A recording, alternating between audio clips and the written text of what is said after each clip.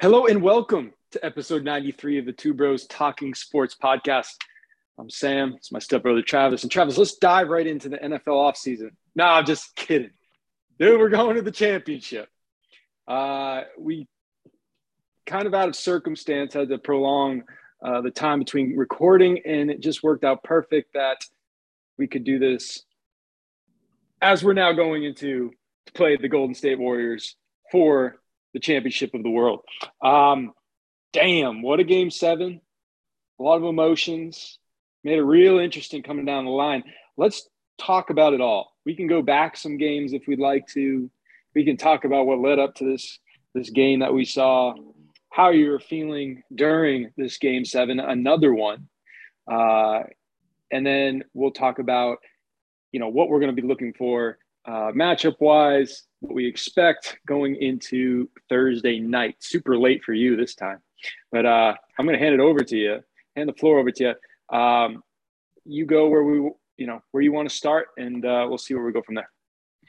Well, the end result is obviously great, but let's start with Friday night game 6, because that's a game I think by and large most fans and pundits thought it was over.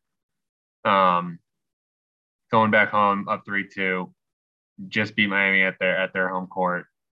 Kind of had them on the ropes, pretty defeated.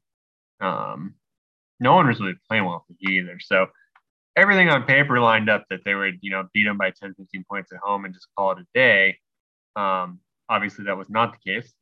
I can't remember. Looking back on game 6, Jimmy Butler had just an unreal game. We had 47 hit shots that, you play great defense on him, still hit shots. Max Strus finally figured out to hit a few 3-pointers, 2 of which were like a scary thing. End of shot clock. One where Udoka, you could see, was just pissed on the sideline when he hit it over Jaylen Brown. But God, the refs, man, like I don't blame the refs by any means, but holy shit, it's hard not to notice them when and here's the thing, as a Miami Heat fan, I'm sure they're saying, well, the free throw discrepancy in the last 3 games before was 76-28. But the way they were calling the game was so effing inconsistent that it's he would get these calls for him. So the same thing would happen to Celtics. That Tatum offensive foul, which I honestly think that and the 2 Jaylen Brown missed free throws in game 6 potentially just lost in the game. But you look back on that play, that is not an offensive foul. If Jimmy Butler does that, he's probably getting the foul call against him. He's going to line up 2 free throws. That specific play, and people can look back on it, but Strus hacked him before he even went up. And then they argue that the arm bar is what the foul got called on PJ Tucker. But PJ Tucker did not go up vertically. He went at him. That's jumped into his airspace. So stupid effing calls. But and then the other big gripe, obviously, which the NBA needs to figure out long term. Dallas is already going to find 125K this postseason, and now Miami 25K. Doesn't do shit. It doesn't change anything. Unless it's affecting the player's wallet specifically and not the owners. What is $25,000 to the owner of an NBA franchise? It's like a $5 bill. So that needs to change because 1, someone's gonna get hurt. 2, if I'm a player and I send someone on the court, I'm jumping to the side and running into that player. That's a technical foul. So that's something needs to get figured out because it was even happening in game 7. But yeah, Celtics really had a good chance there, and they clearly, as Derek White said, like to make it more challenging ourselves. Tatum reiterated that, Udoka reiterated that seems like we want to take the hardest path to get to where we need to go to. I was joking. It does seem, I go back to that point in a second, but it does seem that when they get into that crunch time, more often than not, they try to just let the clock run out versus keep doing the things that got them. They dribble in isolation, or they'll wait till a ridiculously low amount, 7-6 seconds to do something. And everyone on the court knows where it's going to go. And they're going to get this really tough either drive into traffic, which if I've learned one thing from this series is that we can't do that. Jaylen Brown will finish anytime he gets around the restricted area, but getting there is the problem. And they just kind of completely abandoned what they did. And we saw it last night in this game 7 where there's a few minutes left, and it was very clear. You're up by 10, you're up by 11 or whatever it was. And they're just they're just sitting on 24 seconds as long as they could. Luckily, one of those possessions, they got an offensive rebound, and I think Al got it, and they were able to kill some more clock there. But yeah, go back to your point. You were joking around about what? Oh, I was just saying, as an NBA owner, like obviously they want to win, but like, you got to think, God damn it, I got to pay for another chartered flight to get them back to Miami, and I got to go back to Miami. Like, so it's just then never mind. Flip around if they do win, now you got to pay for them to go out to California. It's just again, drop the ball on that. Coming into Game 7, I think at that point Miami kind of had momentum. A lot of the Udonis Haslem memes. Great stuff. So can you agree with me that? So I watched them walk through the tunnel. I mean, I love the class. 7? Yeah, Game 7. Yeah. Oh, you're talking about Game 6? Well, in general, but yeah, go with what you're saying. I'm just going with Game 7 because I'm watching the celebration, and it is classy. You know that the Heat guys are hurting inside, but they're out there smiling and like dabbing up each other, telling Tatum to go get his title or whatever. I'm sure at this point they're cheering for the Celtics to beat the Golden State Warriors. Yeah. But then they go to the tunnel, and that's when they all are, pissed. We saw Adebayo rip his jersey. Jimmy was, but the one of Haslem, did that not look like an NBA 2K scene when your team loses? Just gets his hands on his head and like puts it. It just seemed like the most generic, I'm sad type of graphic that you could do. But yeah, go ahead. I don't know what you were going to comment. He's just comical. I mean, he's been in the NBA freaking forever. He's always playing. Is he 42? I think so. Yeah. Basically just sitting on the bench to collect $42 million or to collect $2 million or whatever it may be. But that whole, besides NBA 2K kind of meme thing, but like just him being visibly frustrated that they lost. Like, dude, when's the last time you played a minute? Never mind this playoffs. Like in general, when have you played a minute? He's like the Brian Hoyer. He's the Brian Hoyer of basically the Heat. So it's very comical when he's talking stuff about Draymond, like you broke the code. Like you're at this point, you're an assistant coach. It's really all you are. You're a video assistant at this point. You're just getting paid as a player. But yeah, Game 7 was, well, first of all, let's lead off with this. Not a great series to watch by any means. Bizarre. I mean, the first 4 games were just blowouts on either side. Home court didn't matter. Nope. Blowouts first 4 games. Celtics haven't been good at home. I mean, they've lost 4 games now at home, which is kind of crazy. I mean, on the flip side, they're 7-2 on the road, which is pretty damn good. And their record after following up a loss is. I don't think they've lost back-to-back games since January. No, which is insane to me. Not to mention this Game 7, they basically led wire. They led wire to wire. Heat never had a lead. I think the closest they got was 4 or 5. 3 started the third quarter. Yeah, and then until the end when they had that off. Then it got a little closer. Yeah, I think my takeaway from the game is and then this can kind of roll into some of the conversation, moving forward Thursday facing Golden State. It's like they're a dangerous team when they're on a fast break. I know that first whole quarter, I mean, it would have been beautiful if they could keep that up. But as you pointed out, they're realistically only playing 7 players. Pritchard will get out there, stuff like that, start the second. But they're ultimately just shifting, barring any foul trouble, through 7 players. And so that fast break game is just not going to be able to be sustainable for the entirety, especially the way that they just – that was their mission, right? You heard Ime talk about it. They showed the pregame sort of talk. It wasn't really a speech. It was just, hey, you guys know what to do. They know us. We know them. But his biggest thing was pace and physicality. And they came out and, man, they were finishing everything. Some of those passes were so incredible. Was it Jay? Who passed it to Grant Williams, that one? Marcus Smart. Marcus, yeah. I mean, that is just pretty basketball. I thought on the Heat side, Kyle Lowry kind of killed him. I think he made some bad mistakes. I thought he hurt in that game. And as much as, I know he's your least favorite player probably in the league. I know hate's a strong word, but you might use it there for you at least. It took everything in me to not even give him emotion in the game. I just found myself yelling, like, if you're gonna get that foul called against him that you pushed him, actually push him. If he goes up and he flakes the contact, you feel him faking it. All right, lean in and push him.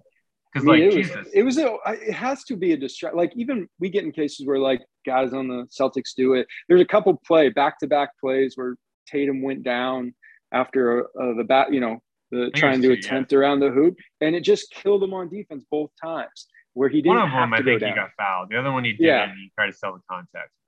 But then you see, I know Marcus Smart flops a lot, so like you have to play devil's advocate and say, hey, because he's on the team that we root for, we can enjoy it when they get the calls, right? Kyle Lowry, don't get me wrong, man. Guy can take a charge. He's always putting himself in a position to try to take a charge. Saw a couple last night, but I really got to believe it's a distraction when right from the very beginning of the game, he's constantly just complaining at the refs, right? And there's a couple things. Called against him, and he agrees. I just think that's when the Celtics themselves get themselves into trouble in some of these games, is when one of them starts to complain. They all start to like feed that energy, right? You start seeing it show up for a lot of people. And then it's on the refs, and you're not even playing the other team. I saw in this one, I mean, Tatum got off an inbound pass, just a practice like you'd see in warmups, kicked it out to the 3-point line because what's his name was arguing with the ref there. Forget his name, but So Tyler Hero not being a go. I mean, he wasn't the player that he's been and that we've seen. One, most likely because his groin was bothering him and he was trying to do what he could. You could tell right away that it probably wasn't going to work, and that he wasn't at a percentage where even a less than 100% Tyler Hero could help them. So that made him a liability, especially probably on the defensive end. And Jimmy and you also didn't see Duncan Robinson for that reason either. I know. He was just. What do you think? That's was his like confidence where he got hurt, and who came in for him during the year? Was it Strus or Vincent that filled in for him when he was out? And then I don't know, maybe Vincent. And what happened was it wasn't that Duncan didn't play well. He just got less minutes because the person that stepped up in his role was playing much better. And that's a tough spot. I think mentally that could probably hammer you, where it's like, the year before you're being talked about as one of the best shooters in the league, and that you got the green light to fire any time you'd like. And then you just don't get minutes when you get back from full health. And it's nothing that he did wrong. And so we didn't see him. I mean, Jimmy Butler was just annoyingly good, like he always is. Bam, kind of, he's almost better when he has a guy right in his face. Like every time Horford was playing great defense on him, he'd do that little, like, sort of middle of the paint step back and just hit it every time. But where the Celtics were fortunate last night is no one could hit any shots outside of those two guys. So that was helpful. Yeah. I mean, hey, almost only counts horseshoes and hand grenades. So you take it. You got to take it, and you can't play the game. Honestly, what if they win that series? Yeah. That's the basketball god saying, Celtics deserve to win the series. They're the better team. I think so. So, but let's talk. Like, I mean, this is crazy. I saw see the time run out. I'm like, damn, a team that earlier in the season we're like, you might as well just go. If you're going to play like this, you might as well go for one of the top picks, right? Yeah, exactly. To a team that. And I think why we brought, I think you were a little more aggressive and a little quicker to that punch. But I tended to agree. It's like we've been waiting for this team to be put together and at the level that they're at for so long, for many years coming, right? Mm-hmm. Basically from the departure of KD and Paul Pierce, waiting for draft picks to come through. And then we got the team, and the team wasn't playing the way that like we knew they should be playing. So you just can't help but get to a very just aggravated position. You're like, come on, if this isn't the team, then what is, but it just seemed like as far maybe process with Ime, with the coach, whatever it is, the buy-in, it just seemed like it clicked, and obviously it clicked, and we've seen them go now. And I think these 3 series were just such a huge, they had to go through all 3 of these series, right? The way that they've played out, they had to go through the Nets. If they manage to win this championship, you could argue on paper, this is like the Heat was their worst competition. And I understand, the Bucks didn't have Middleton. You're still facing Antetokounmpo, who can take 17 steps in the paint and do whatever unstoppable for it without getting a call. And the Nets are the Nets, but it's still that's their closest. There's a psychological part with Nets. That's huge about it. But you think like the Nets series, even though they swept them, the total margin of victory, if you look at the point differential, it was 18. The Bucks was like they beat the Bucks by like if you look at all games combined scores, they were up by like 70 points. Heat, I think it was like 34. That if you put all the scores together, they would have won by 34. Nets were the closest series. If they can beat Golden State, which on paper, first of all, I'll lead with this.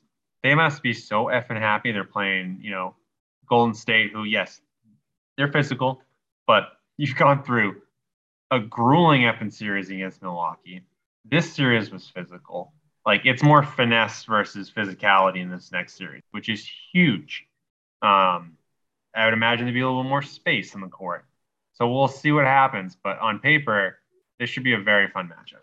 Well, that's something I wanted to, we want to look ahead. We want to talk about, going into this first game. Obviously, you're playing very dangerous. Like, the thing about the Golden State Warriors is they have elite scoring that you kind of have to guess early on in the game which guy is going to be maybe the hot hand first, and then by second half, who's, because it's I think Golden State's so different from everyone else's where they have Steph Curry who can make his own shots. Even if your plan is to like double team him and get it, he can come off something so quick, put that up. And if he's feeling it and the shimmy starts to come out, you're screwed. Right. And then you get someone like, Klay Thompson, who's maybe one of the greatest, like, just hot microwave, you know what I mean? He's just, he can just blast off in such a short amount of time. You got Jordan Poole, who's great. Obviously Draymond is like their heart of all of that going together. But I look at it and I as much as they are going to be the underdogs, and as much as people are going to say, hey, Golden State 6, maybe even 7, I almost, we've seen the Celtics play when they're at the very top, right? Maybe just over half the time this playoffs. Mm-hmm. Offensively, they have a lot of scoring units. They have some pieces off the bench, role players, and White, who's playing phenomenal shooting-wise. You got Pritchard, who can get some hot spots.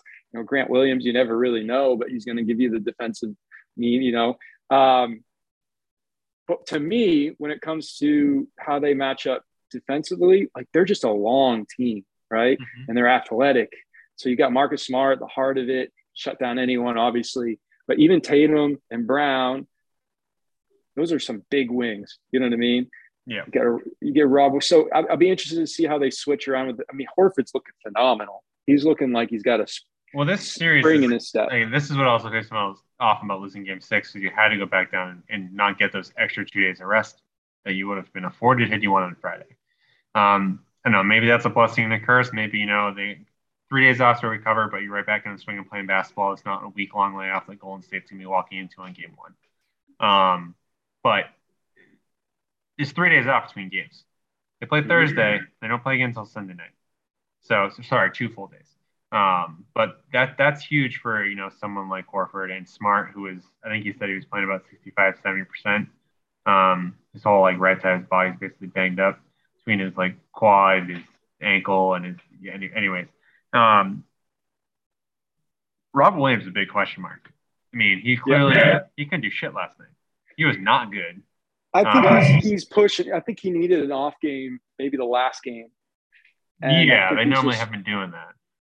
Now, what do you see him being impactful? So what we've seen is obviously he was helpful in this series. He was way helpful in the Brooklyn series. In between there against Bucks, it seemed like he just didn't fit what he needed to do out there. How do you see him matching up in Golden State series? Huge. Well, and this is where I might say he's huge, is that transition game. The Dubs will turn the ball over. Like they go through spells where they'll just get lazy with the ball. And because I've watched them enough this year and in past years, you can see how annoyed Steve Kerr gets on the sideline about it. And he'll blow up similar to Ime too. Like they'll have that point where they'll call a timeout and they'll just be like, what the hell are you doing? And what I saw last night is if you give, on top of what I think the Celtics can create for turnovers, if you give them any lazy types of play, they're going to, the Celtics can finish around the rim. That's Jalen, that's Tatum, these guys can just move the ball. I'm wondering going into this, we actually kind of talked about this going into this series. It's like, sometimes I know that they're playing home court. What I've kind of gained, it doesn't really matter who the first game is a feel out game. Oh yeah. Right. You could argue it's going to be a scheduled loss for Boston. Well, and that I could totally see that. But then again, you can say there might be an emotional just drop for the Celtics after long series, all this stuff. I could totally, like you said, schedule that as a loss, get the matchups down. It's not a series until you lose one at home, right? But on the flip side, you could also say, hey, sometimes we've seen with the Golden State Warriors is they come out slow. And having a longer period of time in between games, maybe that's tough to keep that top level, whereas Celtics had to do all they had to do to get there. So maybe they're, like you said, it could happen. Would it be awesome to see the Celtics steal the first one? Of course it would be. But as you said, I really don't put as much. If there's a game that I can kind of shrug off, it's the first one, because they just go from 7 games against the Bucks and then 7 games against Miami, where they get to know every single thing about that team to the point where it doesn't even matter. It just matters on, are you hitting your shots tonight or not? And now you got a whole new ball game, which they've had some success in the past. Maybe Brad Stevens passing along some of his wisdom, because he played the Golden State Warriors pretty well.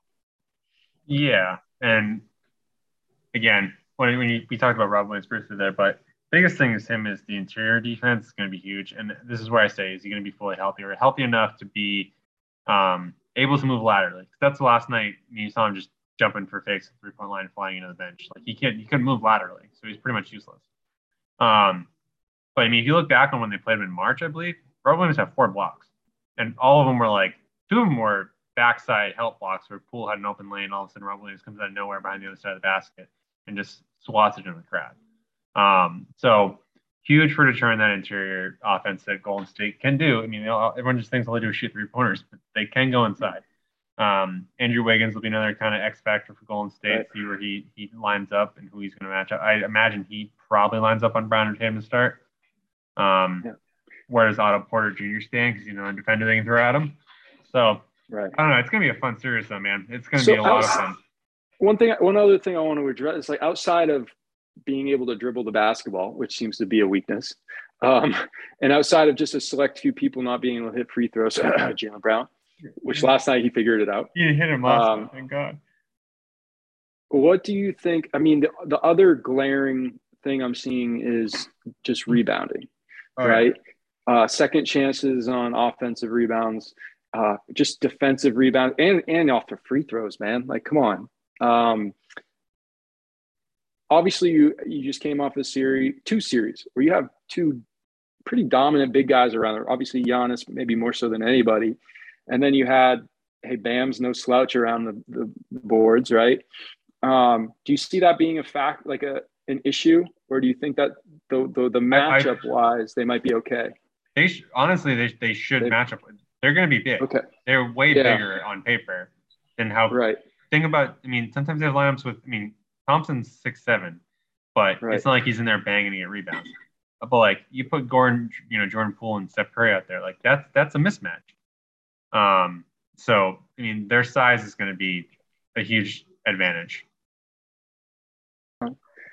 Yeah, I mean, I'm excited. So what? All good, yeah. So yeah, it's going to be huge for Boston to be able to run those lineups. Even Grant Williams. Grant Williams is, I think he's realistically 6'5", but he plays bigger than 6'5". So I think that size advantage is going to have to come into play, and to combat Golden State's small ball mentality. Right. So let's talk about what we think we're going to see. I know this is a 9:15 start for you. So I mean, it's late for me out here. So for those of you listening along, I was just at a wedding in North Carolina this past weekend. Right. So time shift. Obviously, that was watch the Celtics play Wednesday night, and then we watched. The wedding was actually Friday, so kind of had to just watch the score for the most part, and then watch the end of the game. But it's getting to. I mean, I'm watching hockey too. It's getting to 11:30, and I'm like, this is ridiculous. How are you? I probably just wouldn't watch sports anymore if I was still living out there. And so getting out here watching that game, lucky, kudos to you. I'm glad that you got a work at home opportunity on Friday, because that's going to be necessary, I think. But yeah, so do we want to make any predictions first game? Do we want to just kind of watch it, take it all in, see how it goes? I'm not going to make any predictions. The biggest thing is the Celtics just need to take one game at Golden State. Game 1 or 2, doesn't really matter. And to your point, it might just be, a schedule loss for Boston. They kind of figure out, all right, we had a game plan going in. Clearly this worked. This didn't work. This is what we can exploit in game 2 on Sunday night.